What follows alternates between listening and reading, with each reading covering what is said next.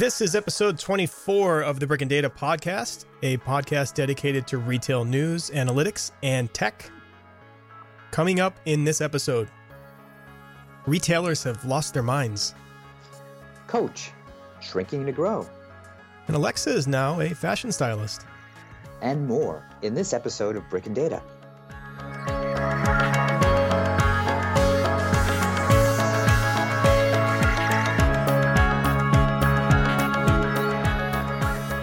Hello, everyone, and welcome back to another episode of the Brick and Data podcast. This is Todd Harris, and as always, I'm joined by Jose Chan. How are you, Jose? Well, how are you, Todd? Hi, everyone. I am good. We have fun today again, I think, coming up. We seem to always pick a few of the fun topics and less serious ones lately, so that's good. I think it'll make this whole thing a little more interesting. Not like it wasn't before, but you know.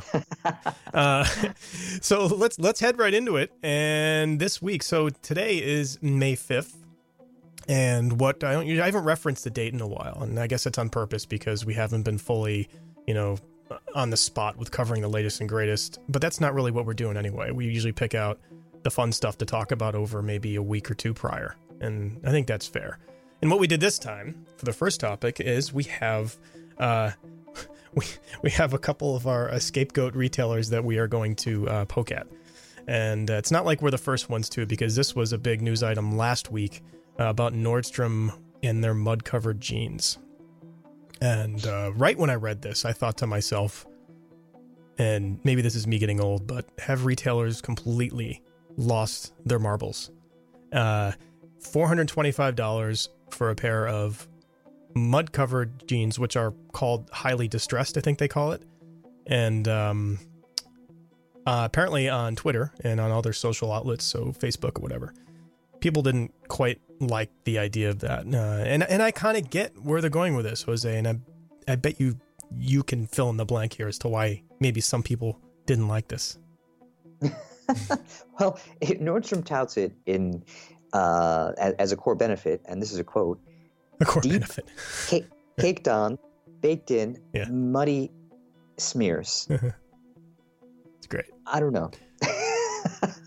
Can I just read? I'm going to read a few tweets, a few of the more popular tweets from a CNBC article here. And so here's one from an at Eric Lee Huffman. He says, Nordstrom has jeans with fake mud for $425. What's next? An entire wardrobe that looks like we survived a tiger attack? Okay. Let's see here. So this other one, Erica Ponte, at Erica Ponte, Ponte _. The perfect jeans for men who work corporate office jobs but still haven't given up on their dreams of being a cowboy. So you know what? And I think that last one kind of sums it up, because it's, in my opinion, I think it's a little extreme, and it's a little bit insulting to that blue collar worker, if you know what I'm saying. Yeah. So I would agree. You know what I mean? It's kind of like Nordstrom going to the extreme here with their style, almost saying, okay, yeah, you want to look like a construction worker or whatever they're trying to do there, then here, put these on, the yuppie worker guy in the city. That's right? Agreed, and it's a bit extreme, right? At $425. I mean, right. Look, I get distressed, and, we've had distressed jeans, and sometimes I've had distressed jeans without wanting to have distressed jeans. They're just old. And they have a whole hole here and there, but I like them, my favorite pair of jeans, but, it looks okay, right? But then to go and then it goes to another extreme, right? Distressed jeans, you've probably seen them too, can be purchased that actually have really big tatters in them, and you actually pay for that. You know what? I would love to see maybe this would be a Dirty Jobs episode with Mike Rowe. It seems like that would be the best way to show how these mud-covered jeans are made. Like, I want to know. I want to know who's making these things and how this works. Like, what's the process of caking on this quote-unquote mud or whatever that substance is they're putting on there? And right. How does that even work? I have no idea, but I'm really interested in this. And is it consistent? Meaning, is every pair of jeans unique like a snowflake? Yeah. Or do they all look the same? I'm guessing there's, excuse me, there's slight variations. I'm guessing there's got to be, because you can't put mud on jeans the same way every single time, unless there's some kind of 3D printer here that's printing on some caked layer that they I don't know. Yeah. I don't know. I think it's retailers reaching, right? Trying to resonate with customers, but I don't know.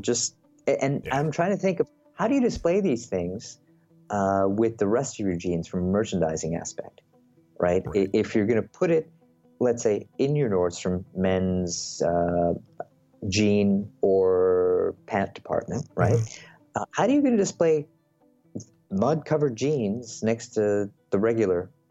It probably goes next to those other jeans that had the transparent plastic knee covers or whatever it was from a couple weeks prior. Thankfully, that died off pretty quickly. And maybe they can hang a Calvin Klein underwear dash button next to it. So that's another one of the crazy things from last week is Amazon now has a dash button for Calvin Klein underwear. Wow. So I have a dash button. I have one dash button, and it's for cat litter. Okay, because I feel like maybe I need it every couple weeks, and I can just, as I see it's empty, I press it and I get a couple days. But what's the situation where you'd need a dash button for underwear? I mean, if you're going through underwear that fast, where you really can't plan out the rate at which you consume the underwear or burn through them or whatever's happening in those underwear, then there might be some other problems. So maybe look at that. Yeah, I think, you know what? If nothing else, they're getting what they want from this, which is people talking about it, right? People may not. That's exactly right. I think that's what the whole point is here, right? Exactly, because it's like, oh my goodness, did you hear about this? It's kind of like the Nordstrom cake jeans. Maybe that's not intentional, but in this case here, it's like, I could see how, to your point, you take something that you don't need as often, not a quick turnaround, if you will, in terms of how many you need on a daily, weekly, monthly basis, that you're like, let me just create this dash button. I know it's not going to improve sales, but you know what? Word of mouth is going to spread out there. Right on. And if nothing else, Calvin Klein will be top of mind. Exactly. It's free advertising. It's brand awareness, even if there's negativity to it. And I don't think we're being negative. I think that's funny. Actually, I really do think it's great. I think it's funny and awesome. The Nordstrom thing is just dumb, but whatever. They do what they want. They've got their own styles and sure. Things that they need to do to get people's attention. And I don't think they got the attention. I don't think Nordstrom got the attention they wanted with that. And I don't know if it really benefited them in the way that maybe Calvin Klein is benefiting off of the dash button. Because it's more funny than dumb. Right. And plus the news is that they wanted to be the first, right? Because Calvin Klein is the first apparel brand to have a dash button among the 40 new brands that were added. Right, which include other, let's say, consumer product goods that are non-apparel items. Right, and it's been mostly CPG stuff, right? It's been mostly that, less of the apparel. So this is maybe ties into Amazon's push on the apparel side anyway, right? We all know it's no secret that they're expanding their apparel presence, and it has every apparel-focused retailer shaking in their boots right now because of Amazon's ability to scale and spread with that. And then this button for Calvin Klein underwear is probably just it's a signal lob in a way, just saying, hey, look what we can do. Exactly. Plus, I mean, if you think about it, a lot of the CPG products that are on there tend to be replacement items, or if you will, in the retail vernacular, basics. Mm-hmm. And so underwear is a basic, doesn't really change. It shouldn't change. I mean, but it's like detergent. So they figured, well, this is a good item to put here as something to make some, headway with in terms of just PR. Because usually the things that you have on there, as you said, it could be cat litter, it could be detergent, it could be toothpaste. Right. It could be anything that you just need to replace. It could be soft drinks, water. It could even be aspirin. Yeah, right? All those make sense. Right. Yeah. This one's just a little incongruous. Doesn't. Like, yeah. No, it doesn't. I'm going to be thinking about this all day now. I can't deal. Anyway. Well, I mean, look, the big meta point here, that I think the big takeaway for these two stories, and I think we talked about this pre-show, was that, look, retailers need all the publicity they could get in this paradigm shift that we're undergoing. So any news that doesn't speak to declining sales or that is PR worthy, I think is positive for them. Mm-hmm. For sure. So let's talk a little bit about Coach, and we can move away from underwear and mud-covered jeans and whatever else. But we can actually talk about something relatively serious here and talk about how well Coach has executed the concept of trimming down, meaning trimming down their store, their physical presence to actually benefit them from an earnings perspective, profits, right?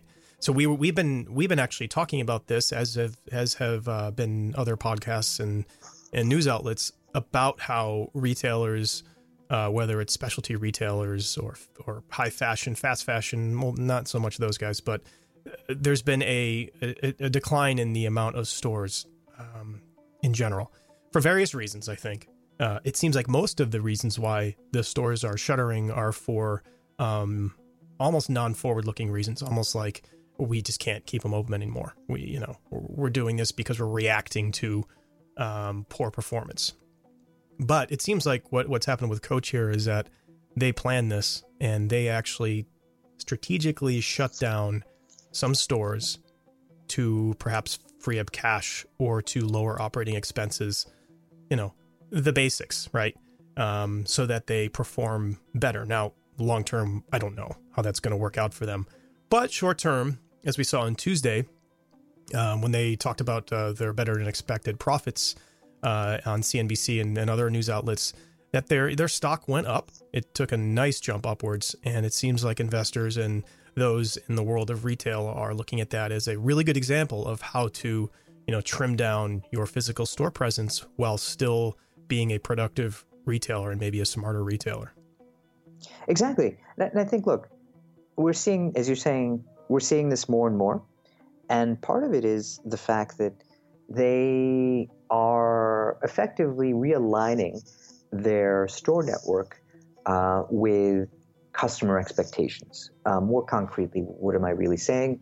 Essentially, that because digital, let's call it digital. I'm not going to call it online, but we'll call it digital, which is m-commerce, it's e-com, etc., is growing, that it's overtaking, their retail business to a certain extent. We know the statistic that's pretty standard, which is roughly 90% of revenues on average for retailers are produced in a brick and mortar environment, whereas the balance 10% is in a digital environment. So I think they're readjusting to the reality where you're seeing this 10% increasing for them, right, and diminishing in their brick and mortar fleet. Therefore, this is a positive, let's say, move that is, to your point, reflective and thought out into the future. And I think we saw this as well. If not mistaken, it was Bed Bath & Beyond that did something like this as well. Yep, they did. I mean, I don't, it's because Wall Street, gave them the thumbs up for that. They know the reasons why their profits went up. Maybe this is going to be the kind of thing more retailers execute on that way. And maybe this could be the trend in general, which it has been. I mean, the store closings are less of a shock as of late, but maybe this is the way retailers are going, being smarter about the stores they have open and how they're using them, and like you said, how they balance the physical and digital. Yeah. I think, look, it's for sure a trend, and they're not the first, and they're certainly not going to be the last. I think we're going to see more and more of this as the year progresses, because essentially it's that this is the shift, and finally, investors are actually on board with the medium to long-term outlook of a given retailer. That is, they're not being punished for taking a hit, because there is an expense, to your point, that would take a hit on profit, right? But essentially right now it's a survival game, and only the companies that are well positioned and are kind of, let's say, getting better from their flu, which is what they have right now, Yep. are going to make it through. And those that do not take care of themselves by reducing their store fleet like this, or invest in technologies or processes or that will help them in the medium to long term, essentially are going to fall into a pneumonia mode, which ultimately will put them into a Chapter 11 type of scenario. So I think people are realizing this in the investment community, and that's probably why we saw the surge in stock price. Absolutely. And this is their price is actually just at, well, was just at about their 52-week high, which was last August, so August 1st, 2016. It was at 43.46, and on May 2nd, it went from 38, I'm going to say around 38 to 43.15, and it's corrected a little bit since then. But, you know, it's great. And it's been a year of turmoil, it looks like, for them in terms of their stock price. You know, going all the way down to around 34, even a little bit less than that a few months ago. So, no doubt, this is all good news for them. Yeah, and I mean, if you have to think, let's put it in context. I mean, they used to be the darling of the apparel industry or accessories component of, let's say, fashion, of the fashion industry. And then they actually went through a period of overexpansion where their stock price plummeted. And more recently, as you rightfully pointed out, within the last few months, they've been able to kind of pull out of that downtrend that they had. But the other point that we should make is that there is also talk that they may purchase or make another acquisition and purchase Kate Spade or shoe manufacturer Jimmy Choo, which are both on the selling block right now. Mm-hmm. If this were to happen, these would be positive moves for them, which again, there's a good likelihood, but it's not guaranteed, that one of these two transactions or deals may go through. And if it does, it could be a positive, let's say, thing for Coach Inc., which again is factored into the stock price, which is forward-looking. So Coach is kind of I don't know if you'd refer to that. Do you think they're luxury? I mean, do you think they're truly luxury? I think they're kind of that mid-level, very affordable, borderline luxury for those that don't want to spend the, you know, the I guess the money beyond that for a higher level brand, right? And that's not an insult. That's a I think it's more of a fact. But it looks like with perhaps picking up a Kate Spade or a Jimmy Choo, it might bring them up a level. Or attempt to, right? And I don't know if that's the direction they're thinking of going, especially if they're trimming stores down, trying to make themselves perhaps a little bit more rare in a way. Sure. Well, I think to your point, let's go on that last point. They weren't rare with the opening of all the outlet shops, right? So if then that's a fine balance that you'll run into as investors expect growth. The ability to have the mystique and the uniqueness that you once had by not, let's say, oversaturating the market with your products, be it via wholesale distribution channels, outlets, or full-price retail stores, becomes tricky. To your earlier point, where do they stand in the marketplace? I would put them in the category of what we call aspirational luxury. I know luxury is an overused term, but that's what they were known as, meaning it's luxury and it's let's say, not inexpensive product, but it's at the opening price point of the luxury product category, but aspirational in the sense that you could actually attain it, right? It's not so far out of reach. Mm-hmm. And within their competitive set, you would have a Michael Kors. So they're a direct competitor of Coach. Let's say within the non-direct competitor, but still within the same, let's say, segment of the accessories, as let's say handbag business, you'd have Kate Spade. Same, roughly, in the same price point, rather, but a different customer. So the image of the, let's say, woman and or man purchasing their products is a little bit different for both, right? Mm-hmm. Kate Spade just has a different, if you will, using our tech speak, persona. Right. In addition, what you would see is Kate Spade would complement and would be a distinct consumer than your existing Coach consumer, which is a positive. Jimmy Choo, to your point, would actually, if that were acquired, would give them, let's say, halo effect, because since they're premium, it would they could do collaborations. I could see them doing different things, and it's not something. It's a strong enough brand, which would be awesome for them. So either way, it would be a win-win for Coach in terms of profit, potentially. Yeah, I mean, they could possibly reallocate some of those profits to an acquisition, right? Yeah, exactly. Awesome. Well, let's see what happens after all this and see where they go. We will keep our eyeballs on that for sure. Last topic. Let's move into a little bit more tech talk here. So we've been less tech focused in this episode, but I think this will help satisfy that. Alexa, so our arguably our favorite, maybe not but a favorite artificial intelligence personal assistant device. We have that out there, and we have Google Home, but Amazon is dipping into the fashion world with Alexa. So not only is this Alexa that we're referring to here, this Echo Look, it has a camera and also helps people really judge what they're wearing, and they can share what they're wearing and offer options and comparisons to others and create their own lookbook. So this is pretty cool. I mean, this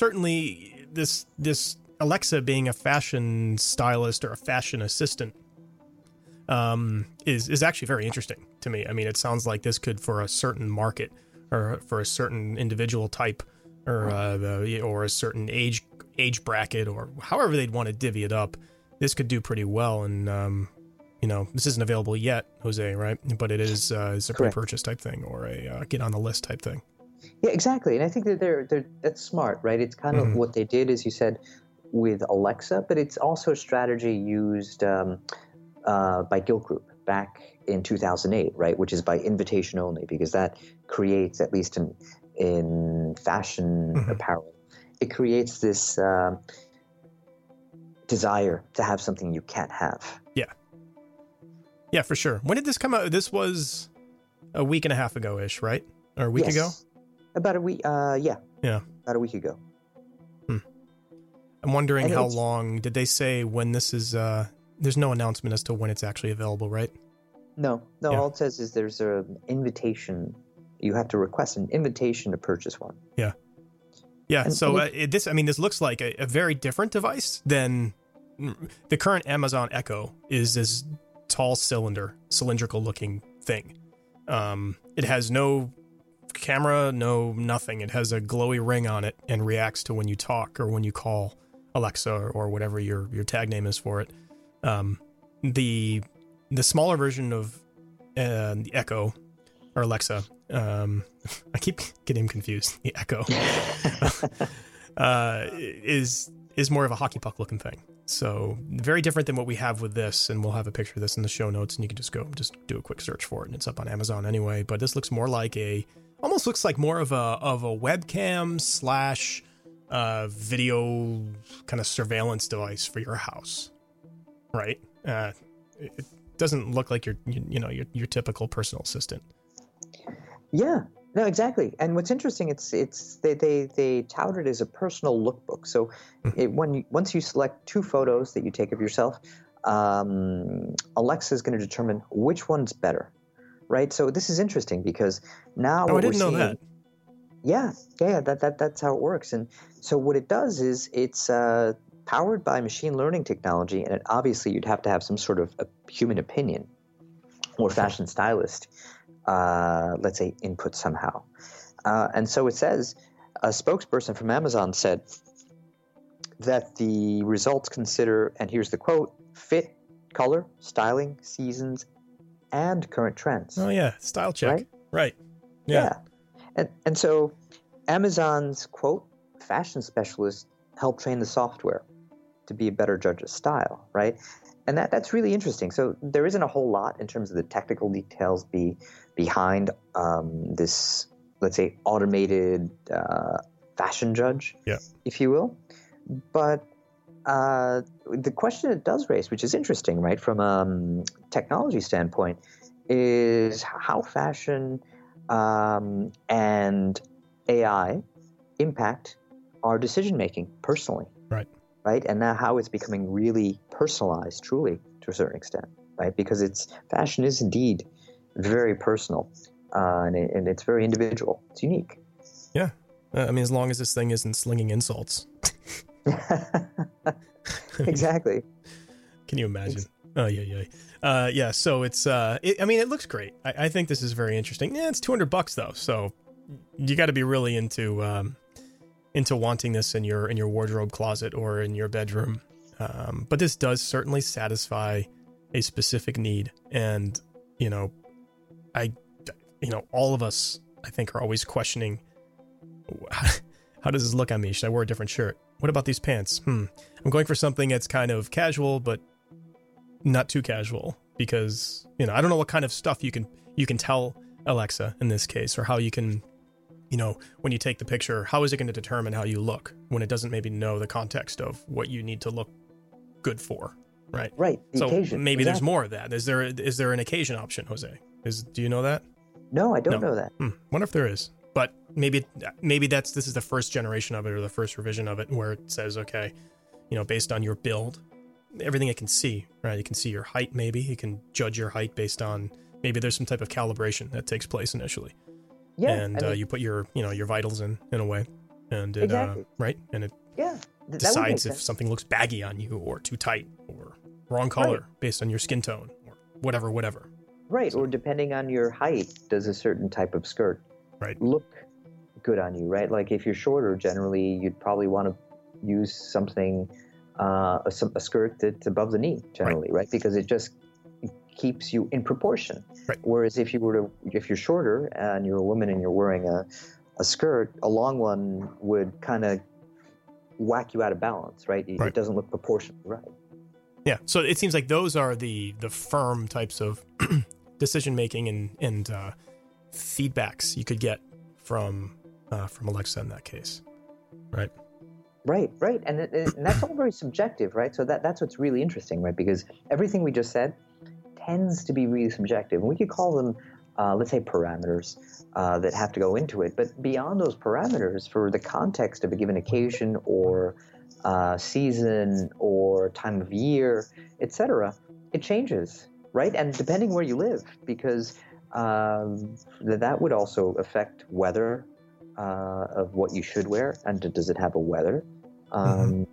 Let's say telling you it's going to rain, so maybe you shouldn't wear, or maybe you should wear flip-flops, don't know. But maybe it's cold and it's going to rain, so then you wouldn't wear flip-flops, but rain boots.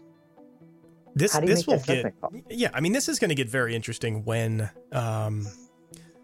AI and machine learning and all that can consume or recognize human emotion, right? I mean, that's going to be the kicker here, I think, and we seem to be getting very close to that, where we are. Was it Apple, or was it Google, or it must have been one of them that was talking about how there's initial capabilities. I think it was Google. There's initial, essentially a program there and a camera setup. It's very rudimentary, and it requires lots of elements on your face in order to detect various muscle movements and things like that, or at least it needs a special setup and or special environment to be able to work correctly. But being able to detect human emotion and kind of how you're feeling at the moment with clothes on, or just in general, so with the feedback Alexa would give you in this case, it would include a consumption of your emotional state and look at how you're feeling in general about what you're wearing and kind of add that in the mix in a way. You know what I mean? Like it just it adds some an element to it that's not firm based on numbers and sizes and styles and colors, but more emotional, and that's going to be the key here, because that's what fashion has always been an expression of emotion in a way. So once technology can catch up and recognize that, then that might be the point where it really catches. Right, and to your point, look, what we're witnessing is the beginning of something far-reaching into the future of the way we perhaps interact. It seems a little sci-fi, right? But maybe this goes into that whole idea that you don't really need a human being to tell you what to wear or what looks good on you, which actually ties back into digression, of course, but the future of work. What is this going to replace or enhance? Big question mark. Don't know. But I think that's where this is going, at least with this type of technology. Yeah, I want to try it. I would love to get my hands on one. I'm really into it now. I'm not going to pay $200. Anyone that knows me knows I'm not going to pay $200 for this, just because it just, I would just buy a Google Home because I feel like I'm already connected in that, in that world. But I still would love to try it. I want to experience it. What is the experience like with this? Because that's going to be the important thing. Is it seamless and smooth? And I think we will just have to find out as it's adopted, and maybe we'll have to somehow get our hands on one and maybe do a review. That'd be fun. That would be awesome. That would be great. Would be fun. But I'm not sure how it'll fare with me, right? If I were a variation of a beige pant every day with a variation of a blue shirt every day, how's it going to tell me? I don't know. Who knows? I feel like I wear the same thing all the time. So maybe for guys, it's going to be, unless you're very eclectic, it's going to be a little less useful. But we will see. We will see. But hey, Jose, that's a show. And thank you, everybody, for listening. Once again, if you have any questions, comments, or feedback, you can email us at brickdatacast@gmail.com. You can find us on iTunes, Google Play, Stitcher. We're also on Twitter and whatever other social media outlet you can find. Well, not really, because we're not on Instagram or anything like that. But Twitter's the best place to find us if you want to get interactive. But wherever else you have your favorite podcast apps and podcasts in general. But until next time, take care, and we'll see you on episode 25.